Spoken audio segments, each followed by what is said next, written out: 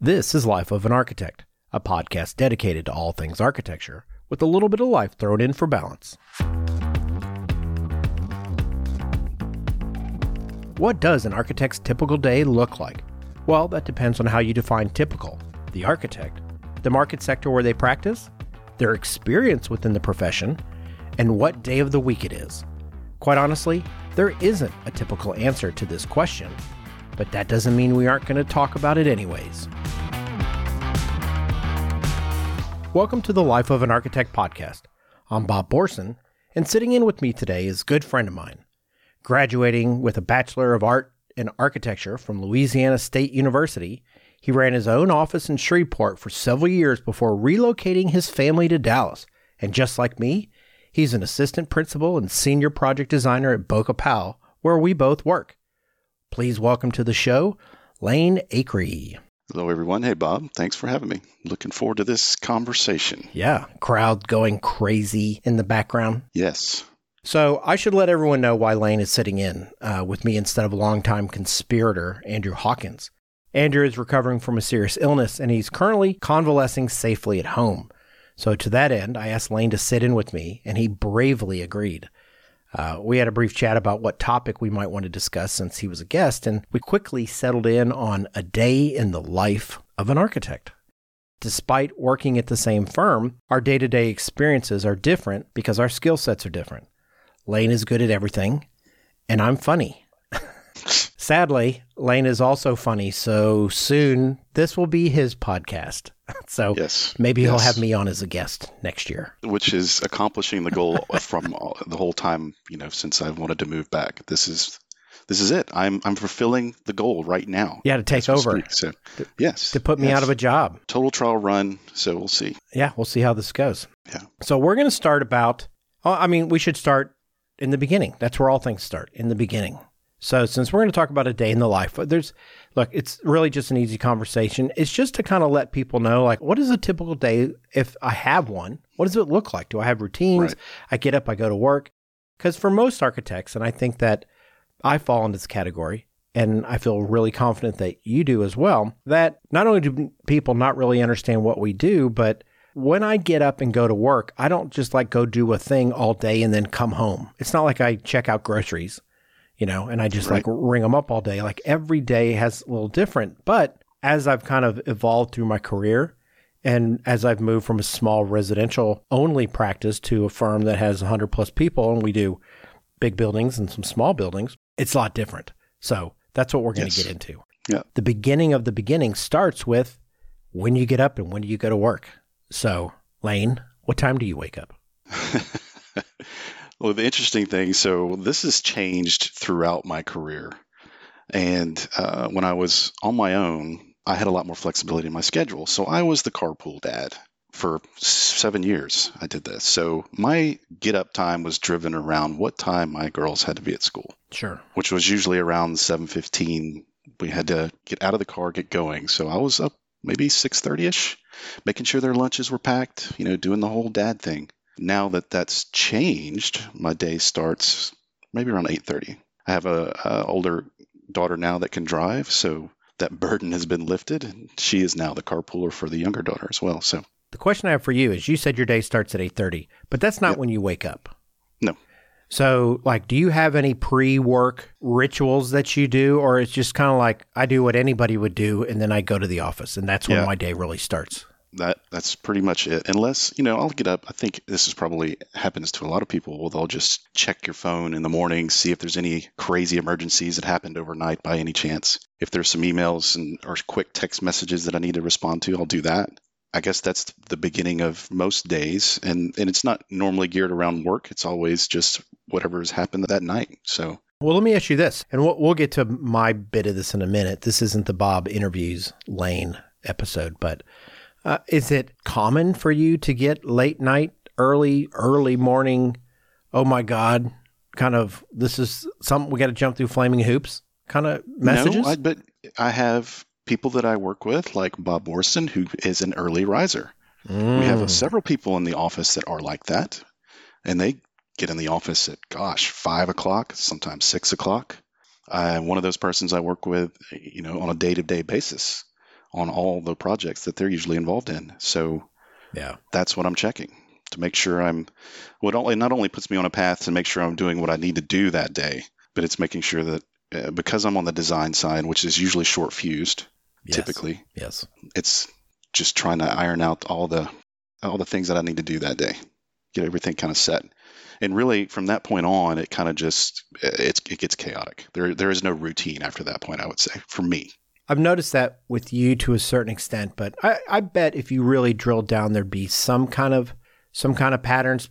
I get up early, but I don't get up like 4 o'clock and go into the kitchen and read the newspaper and have a bucolic cup of coffee as I wax about, things that are beautiful and lovely.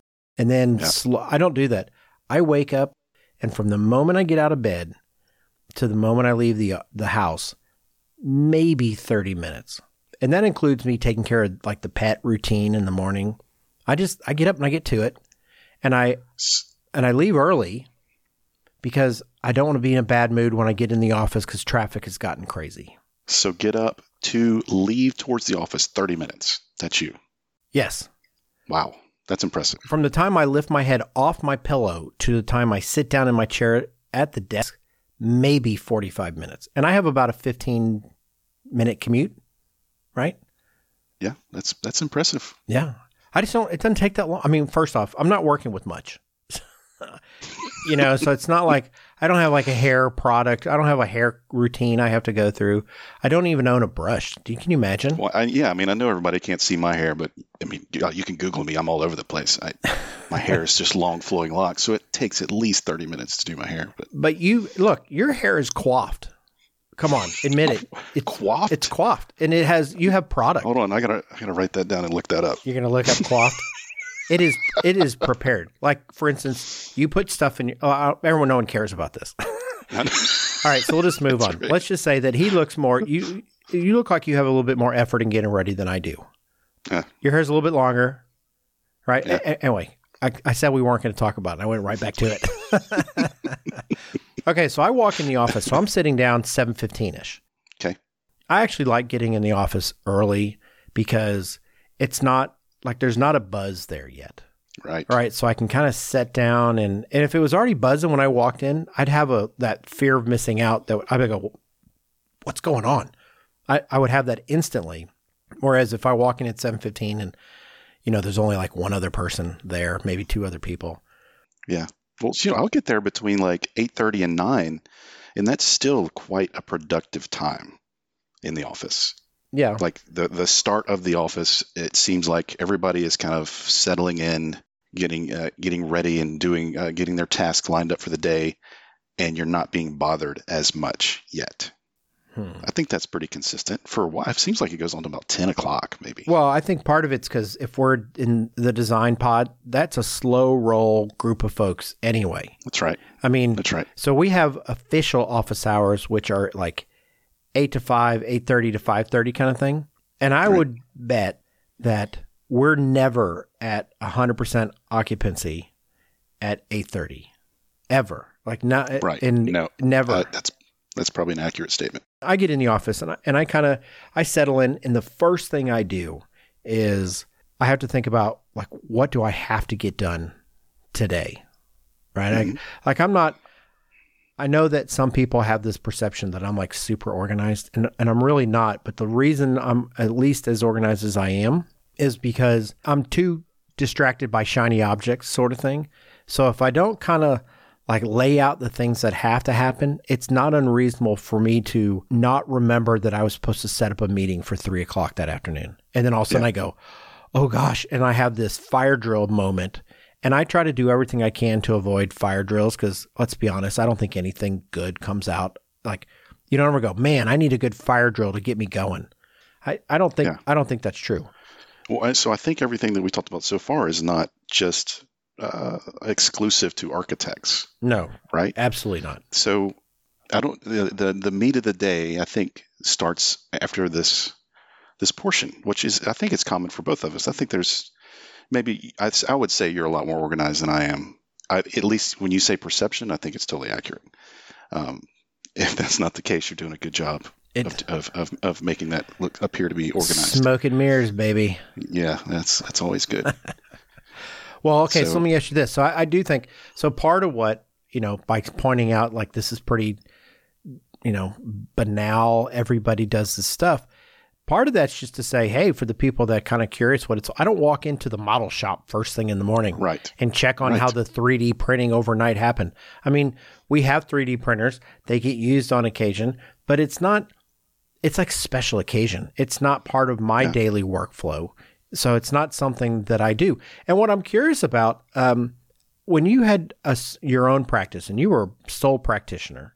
That's right. And I was a practitioner with like 5 or 6 or 7 or 8 or 9 or 10 other people. And the thing that was always different for me at the smaller firm is I found myself out of the office a lot more often than I do now. So when I worked in a small firm, I would say at least 4 days a week, I went by a job site on my way into the office, which is part of what started this whole get up and get going early so that I could be at a job site at 7 o'clock in the morning. I could do my walkthrough. I could take my photos. I could have a quick chat with whom, if I needed to have a quick chat, and then I could leave and be at my desk by like 8 o'clock. That's really what started that. But since, coming to a big firm and I work on bigger projects, I don't do that. I rarely swing by a job site on my way into the morning. Yeah, when I first went on my own, much like everybody else, I would imagine you don't start off with an office, a conference room, all the things and amenities that you would perceive or think that an office would need to be a self-starting thing. It was out of my house.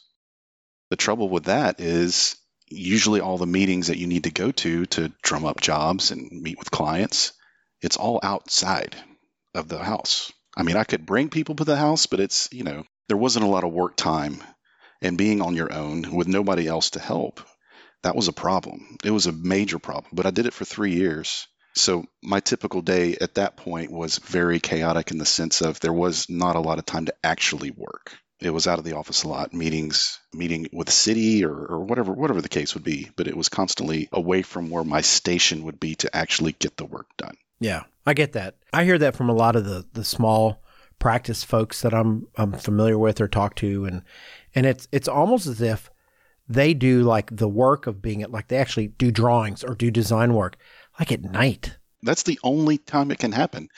Well, I'd say that if you're a morning person, obviously that's an option. I was never a morning person.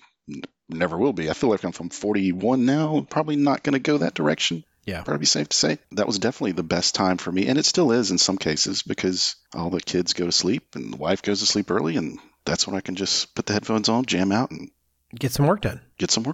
Okay. So let's move into the day just a little bit. Let's take a step downhill or uphill, depending on how you look at things. Okay. I get in the office. I do emails. I send out stuff. I check in. I go, I need to call this person. I need to do this. I kind of make my little run sheet of all the things that if I don't do, it's a problem. Mm-hmm.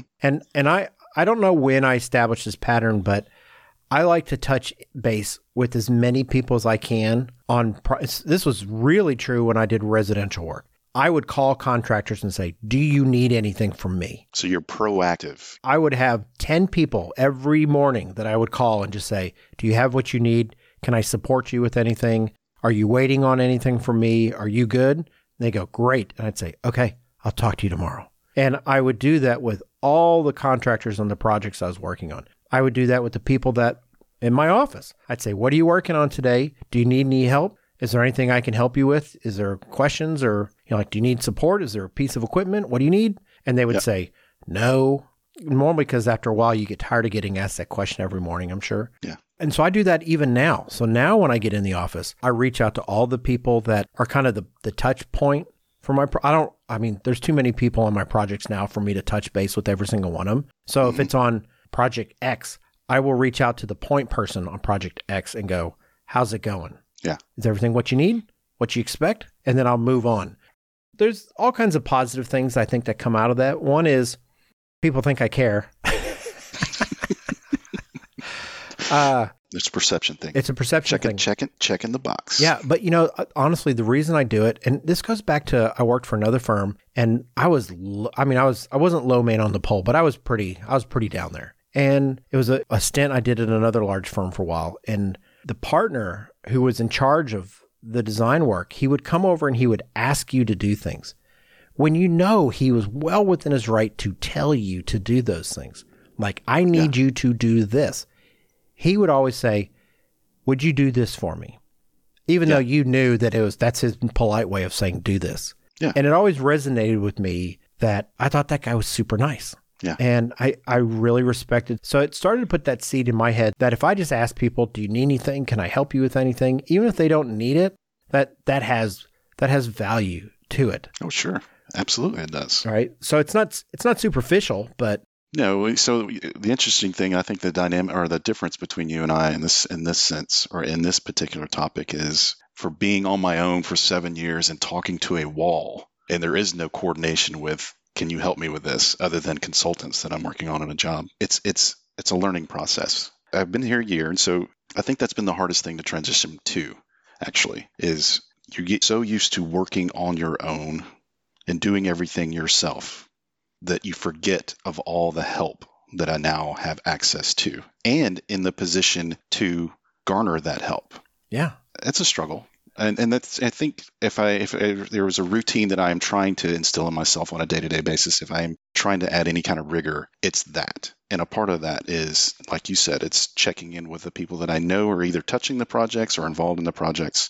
I got one in production right now that I'm kind of on the outskirts of, not in the drawings on a day-to-day basis, but checking with the team, making sure they're understanding the design intent, talking through all those fun details, which in my mind is one of my more exciting parts of the day, because I know you know this, but your audience might know.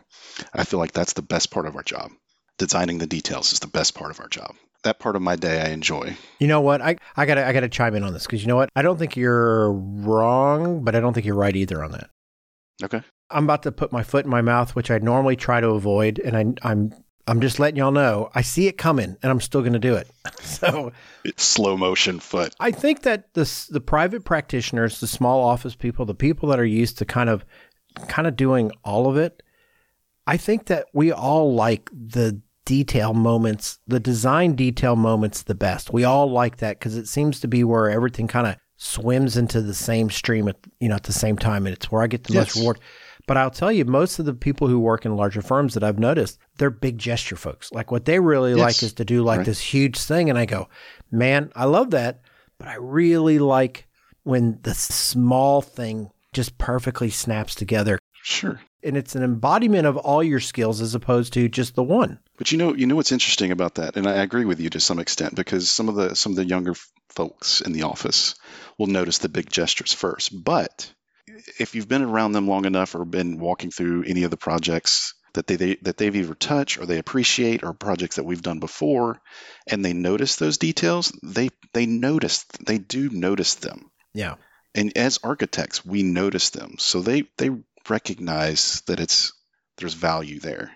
Yeah. But I think it's a learned, and maybe that's something that you learn over your career over time, is that is where the sweet spot is. Big gestures are a dime a dozen. Making the details work are few and far between, I guess.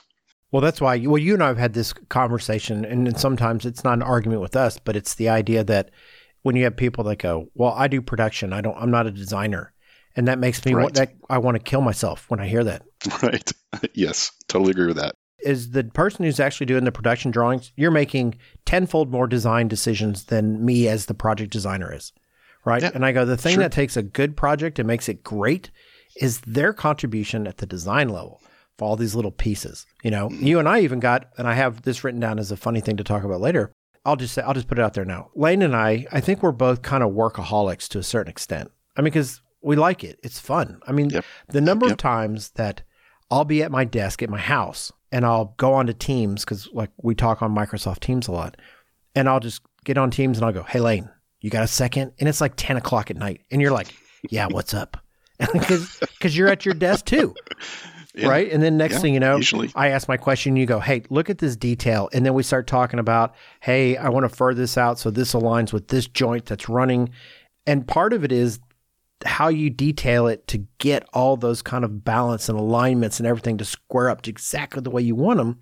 That's a detail issue. And somebody might design it that way, but it can get lost in the detailing if the detailer's not thinking about it. So, all right, that has nothing to do with today's topic, but nonetheless, it's still kind of an interesting conversation about, I mean, I always think that would be an interesting podcast topic to also put on there. It's like the real difference, or at least the perceived differences between designers and production people. Yeah, well, I mean, you and I both are in those roles, and we're talking about our day-to-day typical days. And, I think I would probably be willing to bet if you asked, several people what it's like to be a designer on a day-to-day basis, I don't think details would probably come up. Maybe they would, but I think it would be more of a perception of the big gesture thing, Yeah. And maybe the big gesture is what you have to do first to get to the details, and I know you've talked about this on your podcast and I know we've had this conversation. You're already thinking miles ahead about those details as you're making the big gesture. Yeah. Because guess what? You got to figure it out.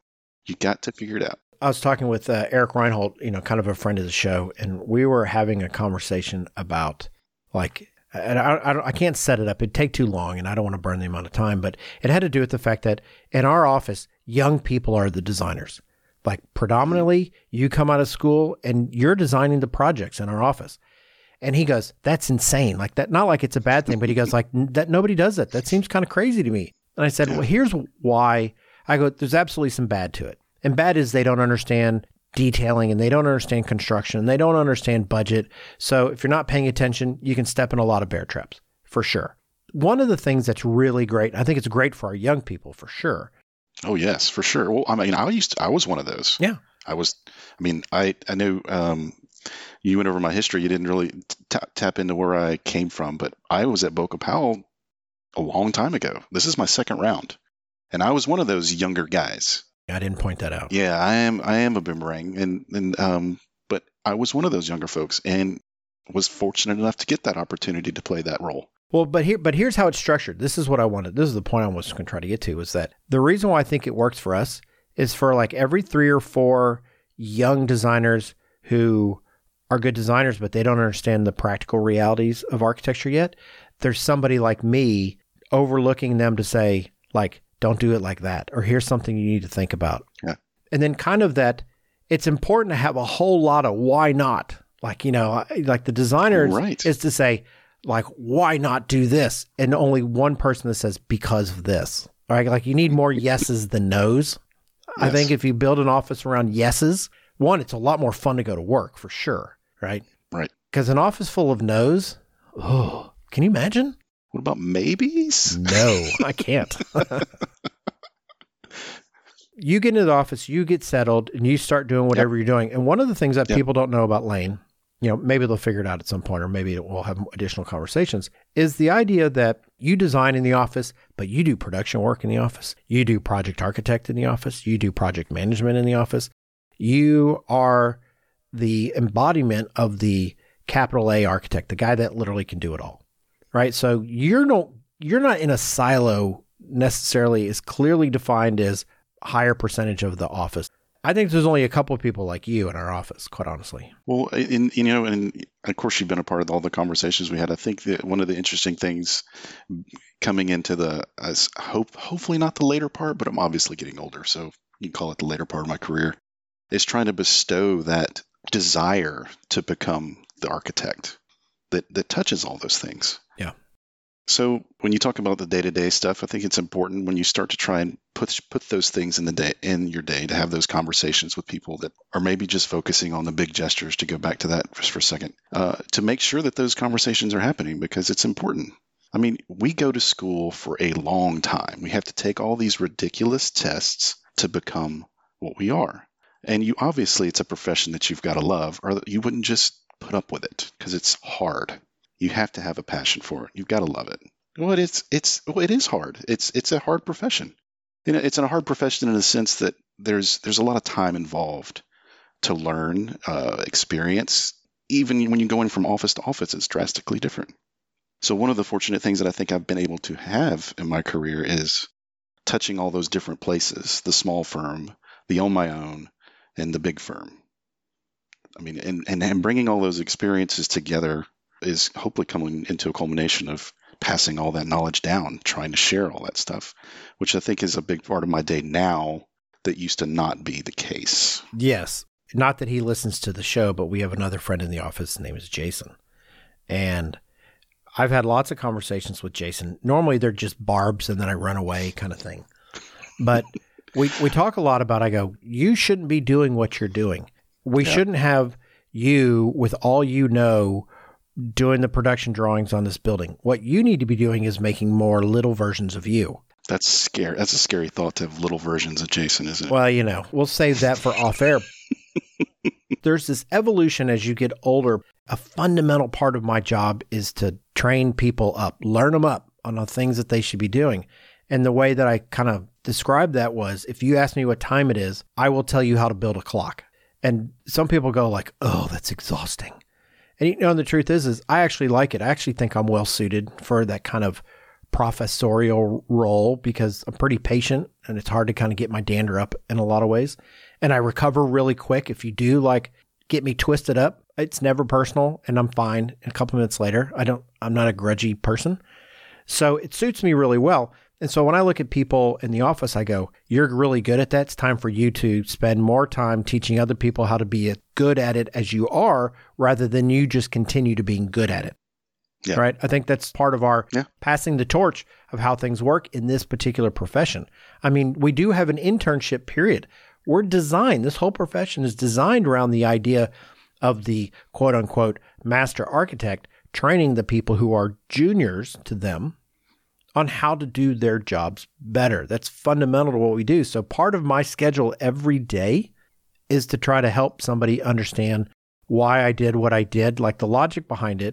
Because I believe if you teach somebody that whole how to build a clock, if you want to know what time it is, they don't have to ask me the same question over and over again. If they understand why or how you solve the problem from a kind of almost a conceptual way, they can solve other problems that are similar, not only solve the one problem you taught them how to solve.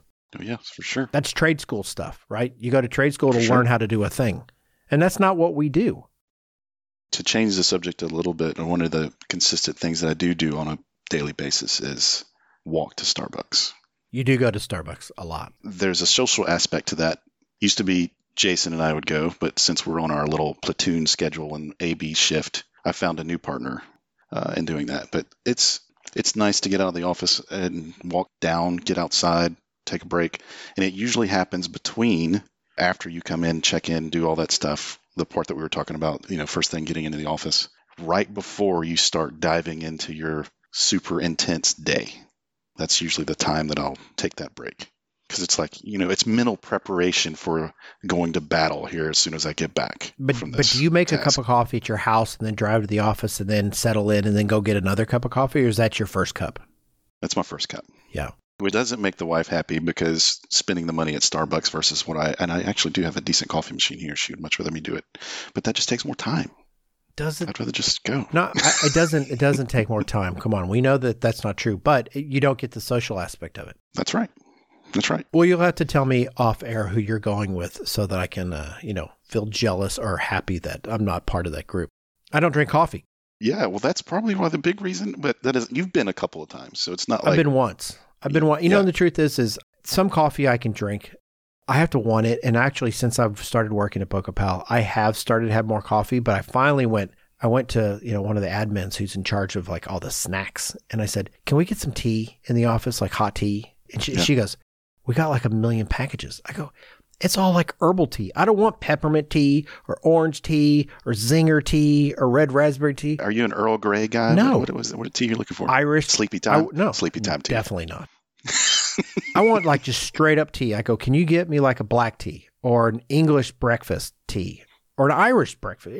I go, just tea. I don't want it flavored. I want my tea to taste like tea. That's what I want. Yeah. I don't want it to taste like hibiscus. It's not what I want. Like just straight up Louisiana/Lipton, just tea. Did you say Limpton? Yes. It's not Limpton. It's Lipton. Lipton. There's no M. Did I say M? You said I guess I you did said say Limpton. Limpton. Well, yeah, Lipton. And you know, it's nice. It's nice of me as host to call you out on that instantly. I could have let it go, and I didn't. Okay, so let me ask you this. All right, so Okay. we're a whiles in, and we're going to work the afternoon and the evening in like the next 15, 20 minutes. All right, just let people know what's coming. Gotcha. Lunch. Yes.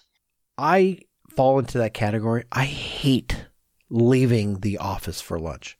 I love being out of the office and eating lunch, but I don't like getting up and then walking to the car and then driving someplace. If I could just like be in the restaurant or whatever it is, sitting down, ordering food, and then be back at my desk, I do it every day. But I hate getting up and getting in the car and driving someplace in the middle of the day. Pre-pandemic, I loved getting out of the office. In fact, I mean, what is probably part of the problem why I don't make as many lunches learns as I should is because getting out of the office, it's another social thing too. Because it gives me a chance, and usually going with the same group of characters, but it always is nice to deviate from that. Because, we are siloed in the people that we work with, usually. So it gives me a chance to somewhat visit with people that I don't normally get to on a day-to-day basis. Are you good about going out with people you don't work with very often? It hasn't happened since, we only got like 6 months before we went in lockdown mode, kind of, right? Yeah, that was about it.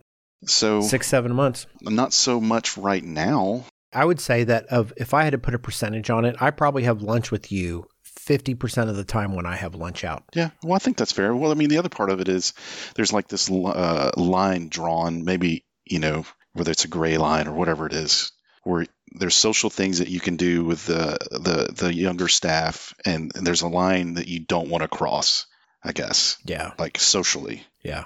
So like going with you guys I have no concerns about the perception of me being a complete idiot, which is usually what I am.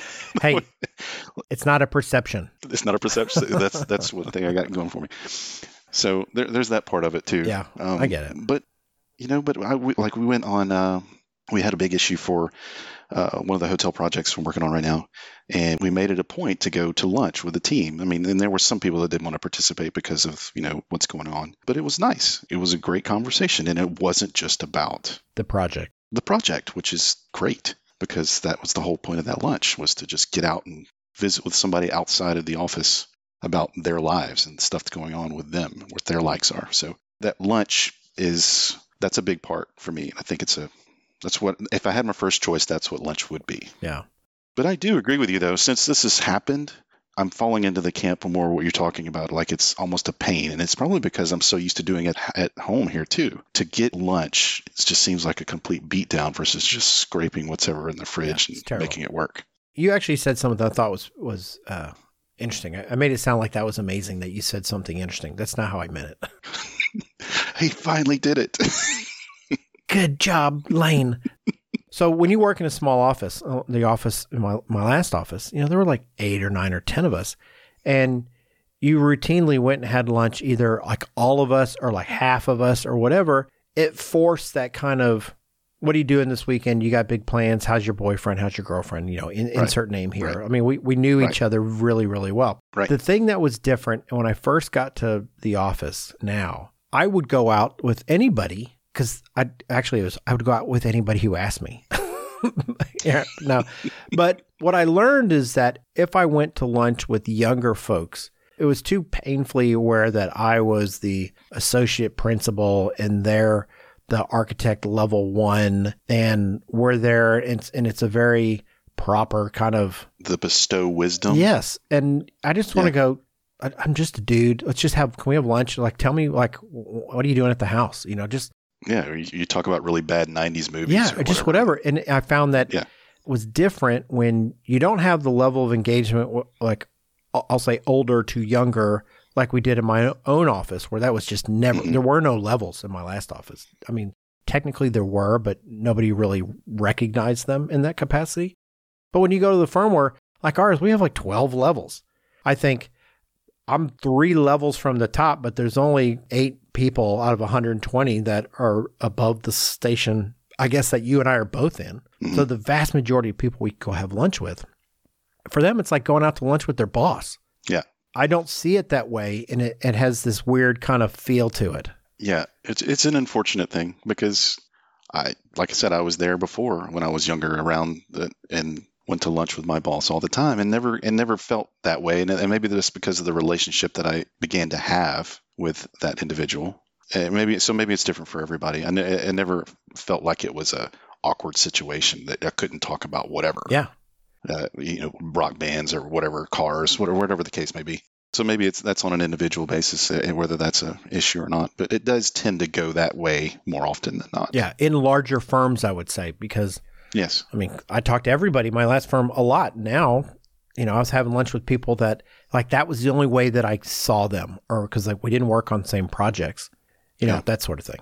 All right, so we're moving beyond lunch and early afternoon. This is the part of the day that I struggle in the most, if I'm just being blunt. That 1 o'clock to 2:30 or 3, I really wish that I could just I don't know, go goof off for a while and then come back to the office. Because it's not like I'm not going to put my time in. But I get in the office and there's that, you ate or you just want to kind of settle and there's this, people aren't back from lunch yet or the time zones. It's just it's the least productive time of my day. And I've always tried to figure out why that is. And I've never been able to figure out why, but I generally do not like 1 to 3. I hate it. I hate 1 to 3. I've made it personal. Well, usually the 1 to 3 for me is all depending upon the lunch break that I took. If we're going to a barbecue place, just forget about it. Yeah. I mean, let's coma, just straight up. Sleepy time. It definitely affects the mouse hand, to say the least. Either I eat a lot all the time, and so I don't get that sleepy.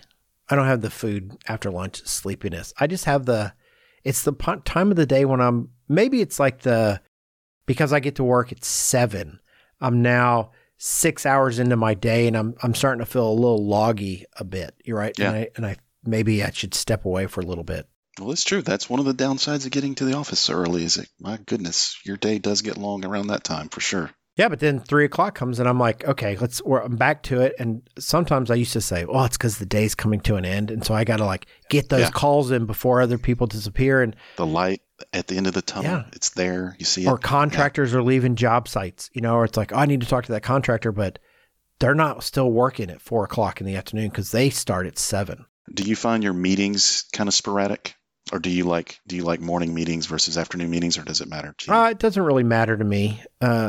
Sometimes I like the morning meetings.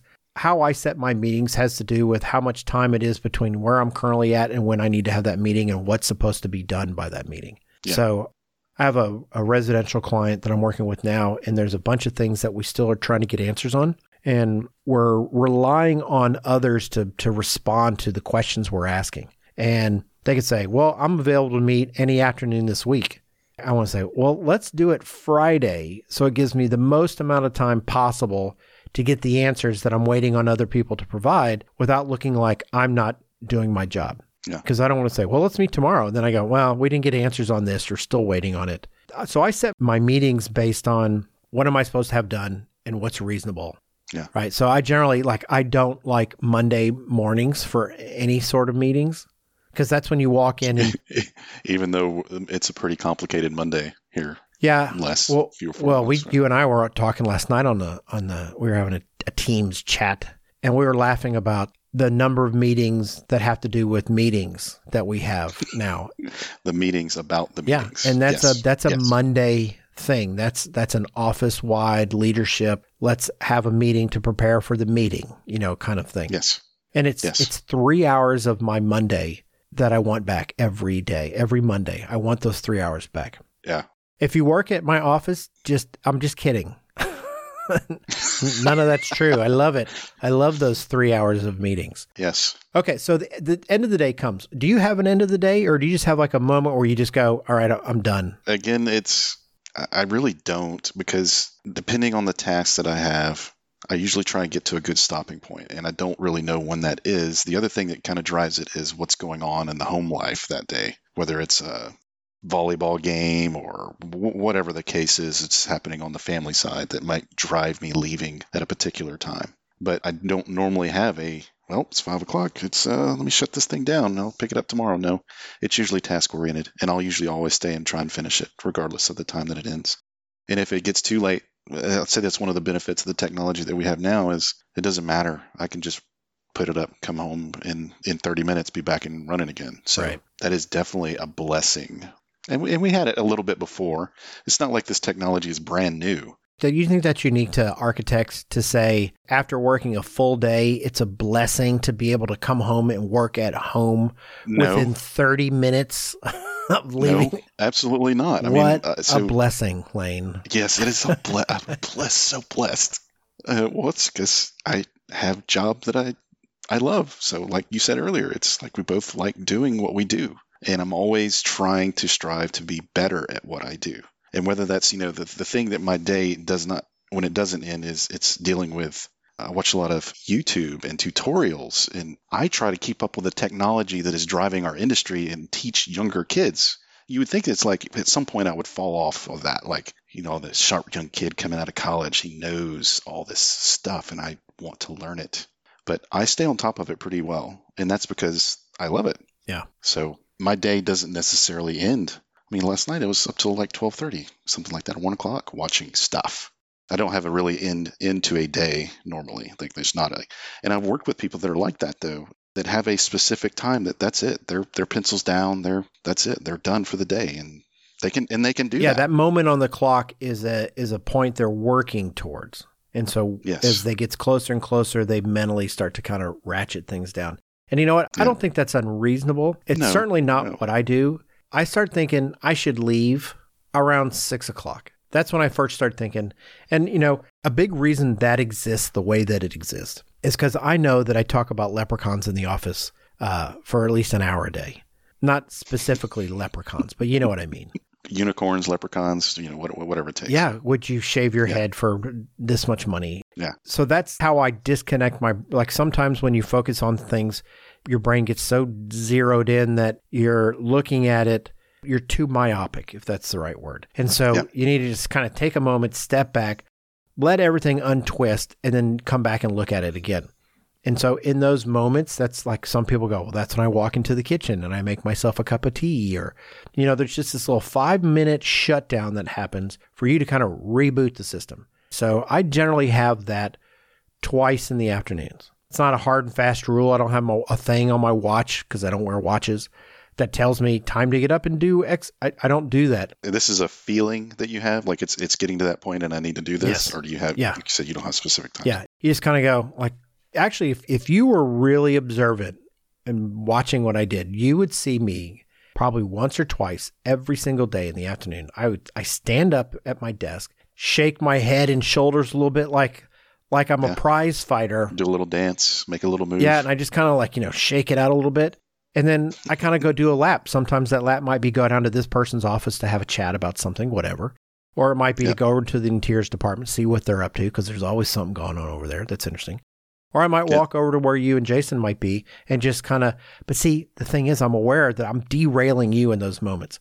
In my moment, when I'm untwisting myself, I go untwist other people. And you're I'm in the middle of doing something, man. And I'm like, nope, they're leprechauns and bastards,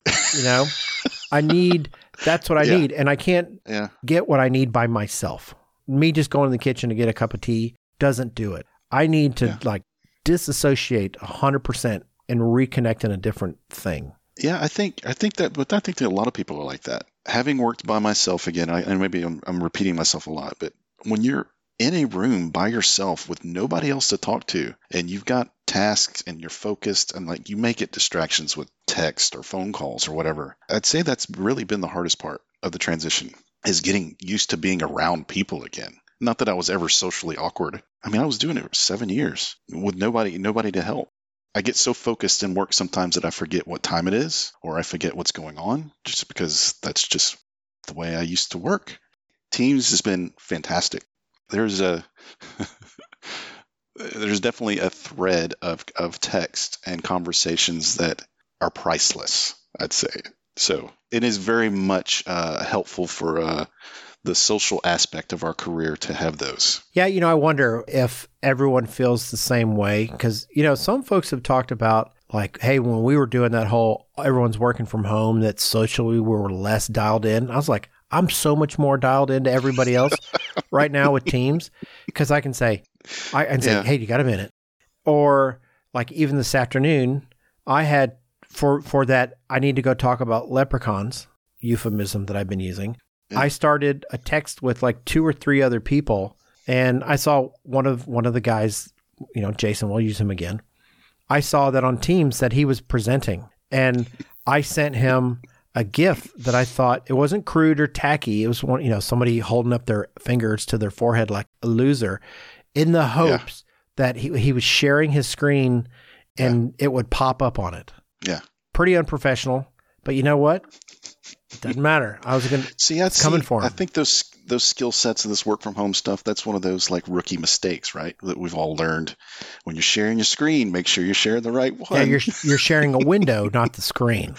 Or if you can share the screen, you just can't share your primary screen. Yeah. You share your secondary screen, you're still safe. You got just a little tip there, just a little Teams tip. Pro Teams tip. Yeah, a little pro tip. And that goes for any notifications, by the way. That is true. Okay, so here's the last thing. We're in a home stretch on this before we get to what I know. Well, we'll get into that in a minute. Then it's evening time. Yeah. And I'll say evening time for the way that I work starts when I pull up and walk into my house, which is around 6:30. Mm-hmm.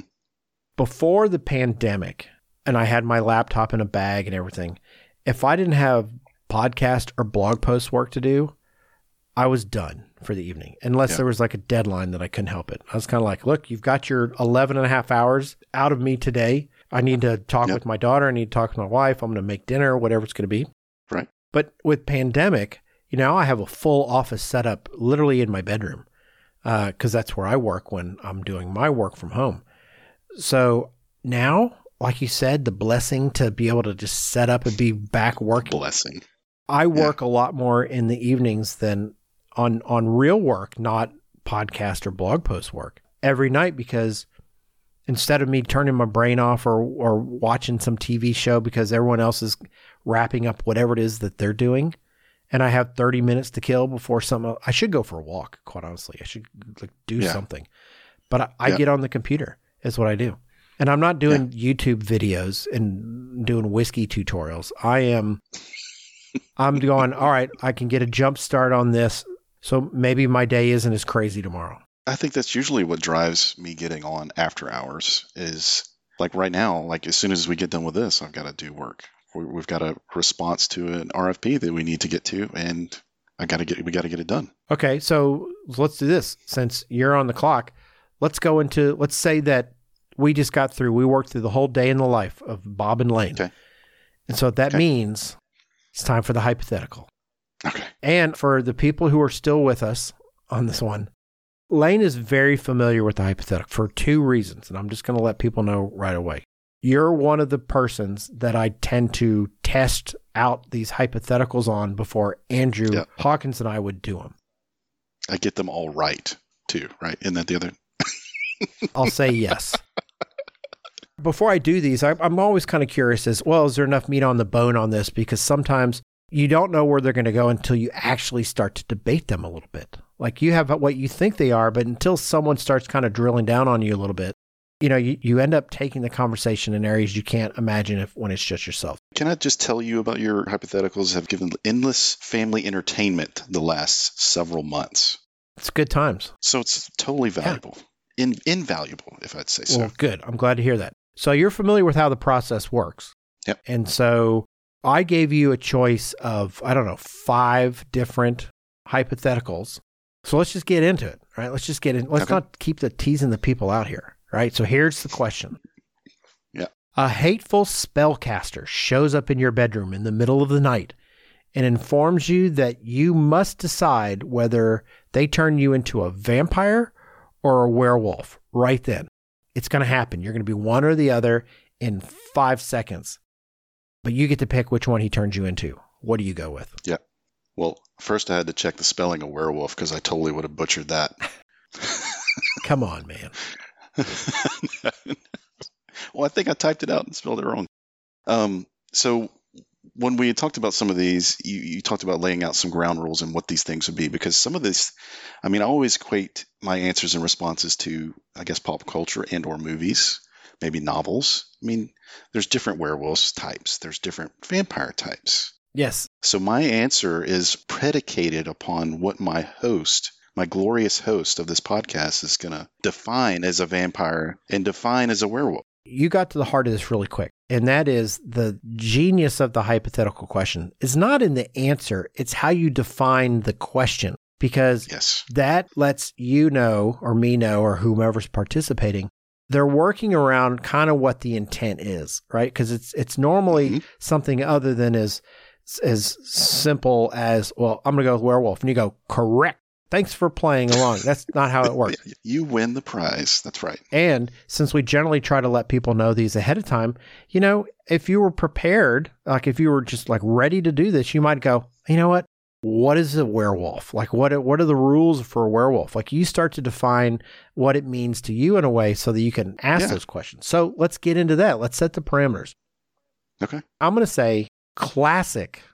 You're already going to disagree with this. Classic werewolf versus classic vampire. So that means not Teen Wolf, not Michael J. Fox as a friendly werewolf playing basketball and surfing on with top the whole of the van. family is friendly and everybody loves them. Nope. No, this is like gory, like you're just bad. You're just terrible. Part of this is you want to make the question interesting enough so that it's not like an obvious answer, right? So if you go, first off, a lot of people don't know this. Vampires and werewolves pretty much have the same skill set, like the classic ones. Yeah. Like they're both strong, super fast. They're not immortal. Both can be killed. So that makes them not immortal. This is silver bullet versus wooden stake. And it also tells you that like they won't die from age. They'll never die of old age. You know, they don't get sick and die, but you can't kill them. So that means they're not immortal, right? So they're equal in that regard. Those things are off the table. They're not drivers in the decision. Right. So what other pros and cons are there? So the traditional vampire couldn't go out in the sun. Right. So that means if you go vampire, which is a huge con. Huge. That's a pretty big one, I think. Yes, it is. Whereas werewolf, now we need to decide whether or not this is true. So this was a foggy area, but this is what my research has uncovered. Okay. If you're a werewolf, but because you got bit by another werewolf and not killed, so then you're now a werewolf, that means you can't control when you change. It's a full moon, you're changing. However, if you're born a werewolf, you can change whenever you want. All right. So is the person that shows up the spellcaster, what are they turning me into? Is this a convert? I'm going to say yes. Or a purist? I'm going to say that you're not a werewolf and then you are. So that means you can't control when you change. Yeah. So full moon, you're changing. And here's the other moving part to this. Those werewolves, they don't know what they're doing when they're werewolves. Like if you look at every pop culture, every movie, American Werewolf in London, that sort of thing, when they change, the next time they remember anything, they're lying like with their clothes torn, you know, under like in an embankment somewhere. I could look at that as good and bad. And if you look at, so the other things associated with these two are what you feed on, right? If you don't think you can stomach, or if you want to, you know, the vampire thing, you think you're going to be sucking blood or sucking somebody's neck or whatever, that could be a real problem, right? That's in terms of your moral compass. But if I'm a werewolf and I'm hunting and doing stuff and I'm not even aware of what's going on, then I don't have that a part of my life. I don't have that burden with me. You're a guilt-free murdering machine. Yes. Now, I might be on a date and I all of a sudden turn into a werewolf and I don't remember where she went the next day. Oh, wait. I probably have something to do with that. Yeah, I probably have something to do with that. However, I mean, come on. We're not idiots. If you know that full moon you're turning into a werewolf, don't you like lock yourself up? Like you have to. Yeah. Because it's not like you have to feed. So. You don't have to feed as a werewolf. Yeah. Right? It's not like vampires have to drink blood, right? Yeah. And the truth is you can always go to a blood bank. Yeah, so you just go, you plan your life around those full moon hiatuses that you just like, all right, guys, it's my vacation time again. I'll just peace out. That's right. I'm gonna go Here's wolf out for but a minute. here's the curveball. I'm gonna say that you can change whenever you want, or you do remember what you do. Because let's be honest, there's no upside to being a werewolf if you don't remember ever being one. And all that you do know is you have to chain yourself in a cage every full moon for a couple days. Well, unless there's two scenarios where you have the full moon time where you have no control and it is what it is for that amount of time, and you have the ability to control when you do it. Is that too far? Is that too much? Well, no, it's just saying that you can control when you can change, except for you can't control when you have to change, which is at a full. Yeah. Like you have to be Well, a so you werewolf at a definitely- full moon. So that takes the Teen Wolf aspect out completely because you can't just like be, really good at basketball. Right. That's a Teen Wolf. Yeah, Teen Wolf, it wouldn't happen. So that definitely takes some lackluster out of it, I think. If you don't even know what's going on. You just have these holes in your life and you're just completely oblivious as to what's going on. Yeah, so I think that makes the question boring if we don't give you some control over it. Yeah. Well, see, I was already leaning towards vampire. My first initial reaction to this was vampire. And the reasoning for it is because I always go towards, like I said, pop cultures and movies. The Interview with the Vampire, the Brad Pitt character, that kind of stoic, gorgeous, long flowing locks. You and the flowing locks today. I know. I'm trying to be Brad Pitt is really what this is about. That's your end game. Yeah, it's my end game. So, and there's something about like the stoicness of a vampire that's always appealed to me versus the werewolf thing. And that's just my own personal take on the characters that I've kind of grown up with or read about or whatever. I think it always looked painful to turn into a werewolf. Like it looked like, wow, like that hurts. Like that looked really Like bad. there's stuff coming out of your hands and yeah, stretching and like they're going like their mouth is opening in like agony as the fangs punch. I go, that seems bad. However, if you just said best case scenario with vampires versus best case scenario with werewolf, you kind of go, werewolf is better because there's nothing you can't do or go as a werewolf, whereas a vampire, you're stuck at night. You can't go in churches. You're susceptible to holy water and garlic. Like you can't go in Italian restaurants. Werewolf can do everything. They can do everything. But from a living your day-to-day life, besides what you need to feed on, which is you got to take that off the table for both these scenarios. I can get a night shift job and nobody would be aware of the situation unless I'm so pale and something's completely wrong with my complexion that just drives some kind of weird questioning that points out something that's other things that may be wrong. So I feel like maintaining the social like dinners and things that are associated with social life, bars and all that stuff, totally doable, full moon or not. But hey, if you're going to say, I'm going to turn to pop culture, like Teen Wolf for the werewolf, or you could do Twilight as well. And oh God, those movies were terrible. I know they weren't great, but they could go out in the sun. Sun didn't destroy them. Well, Blade was like a hybrid, right? Like he could do. He was a daywalker. Yes, right. He was hybrid.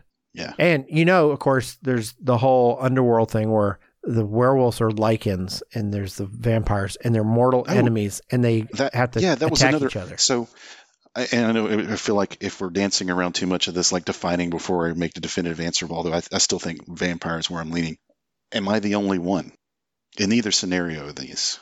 I'd have to say no, because if you exist, then others exist. So I have the ability to convert my whole family with me. You could. You could kill your family so they could be the walking undead. Yes. I'm not sure that gets you parent of the year. Well, hey, if I'm going to be immortal, I mean, I'm not immortal, but And you have to kill them. Like, with the vampire, you have to bite your daughters and suck their blood. Is it killing them though? Is it? Yes, I think it is. I'm going to say yes, it is. All right. I'm going to make a decision. I'm going vampire. I think I'm going vampire. So now I want to hear you tell me why I'm wrong. Did we decide whether or not you could be in the sun as a vampire? Or are we saying that's classic? You have to. I think that's classic. You have to sleep in a coffin. So you're in a coffin or underground when you sleep. Yep. Can't go out In the sun. See, I think that'd be really hard. So you can't carry that on a plane. It's like that's a huge check baggage. You're over 50 pounds at that point with a coffin, I think. Yeah. I think you have to go. I think you're wrong. I think you have to go werewolf. Yeah. Because werewolf, I could be a werewolf right now and you wouldn't know. You would know. And I could go outside and I could conduct business. How would you know that I'm a vampire? Because I don't meet you for lunch? Yes. If I don't see you during the day, I think that would make... I could be the best night architect anyone has ever seen. That no one would see you is the problem. I don't think there are any werewolf or vampires that are practicing architects. I'm feeling pretty confident that's your job. If you're a vampire, your job is being a vampire. Yeah. There's no night shift anywhere to fulfill my... No. Okay. I don't think so. Like the Twilight, the dad, Cullen or whatever, I can't remember. I mean, I'm amazed that I'm amazed I got Cullen right. I think that's right. Like he was a doctor. Yeah. Right. I was like, I'm calling baloney on that. Right. The rest of them just pretended they went to school. Well, you would think so. The longevity of both the werewolf and the vampire have cognitive abilities, I think, because of how long you are living. Like you're just soaking up all this knowledge. So to not do anything with that other than just I just know some stuff. You got to contribute somehow, right? All big business happens during daylight hours. Deals might get done at night. I'm gonna work in China from the U.S. So dumb. You're gonna teams your way to fortune with China. Yes. Learn Mandarin, whatever it takes. So you're a vampire, which I think is a terrible mistake. Yeah, I'm going vampire. And I'm absolutely werewolf. 100% superior decision. But I've got to be hot vampire. It's not gross and, You know the Nosferatu? Yes. Well, the Bram Stoker's version, where he's, no. He's got pointed ears and no hair and his... Yeah, he's super old looking. Yes. If that's a part of it, if that's classic, changing answer. Too late. That is you. I'm gonna say is your role. You have to Photoshop. I'm so vain. I have to be the sexy vampire. You have to Photoshop yourself into the Nosferatu vampire as part of this post. That's so not right. Yes, but yeah, that's a deal breaker for me, man. If it's got to go that way, nah. Okay, you don't have to look like Nosferatu. You can look like you and still be a vampire. But again, nothing but night activities, unless you're a hooker. Well, I'm vampiring, like you said. I don't know what I'm just constantly hunting people, I guess. Going to clubs. I don't know. What am I doing? Partying it up? Okay, so I'm going to say the hypothetical's wrapped up, and you did a really good job for sitting in for Andrew because you were wrong and I was right, which is, I think, how he's grown to. That's how he wants those things to go. Yes. Right. So werewolf is the right answer. Vampire is the wrong answer. Nailed it. All right. Okay. So thanks for joining us today for episode 64, A Day in the Life of an Architect. Special shout out to our media partners, Building Design and Construction, for their ongoing support of the Life of an Architect podcast. If you liked today's episode, please take the next 15 seconds and head on over to your favorite podcast listening app and hit that subscribe button. And while you're there, please consider giving us a comment, and I would really appreciate it if you would leave us a 5-star Werewolves Are Better Than Vampires rating. Be sure to visit the original lifeofanarchitect.com for show notes, links, info, and photos from this episode. Thank you so much for tuning in. Thanks, Bob. Appreciate it. Total fun. Glad to have you here. Thanks, Lane. Cheers, everybody.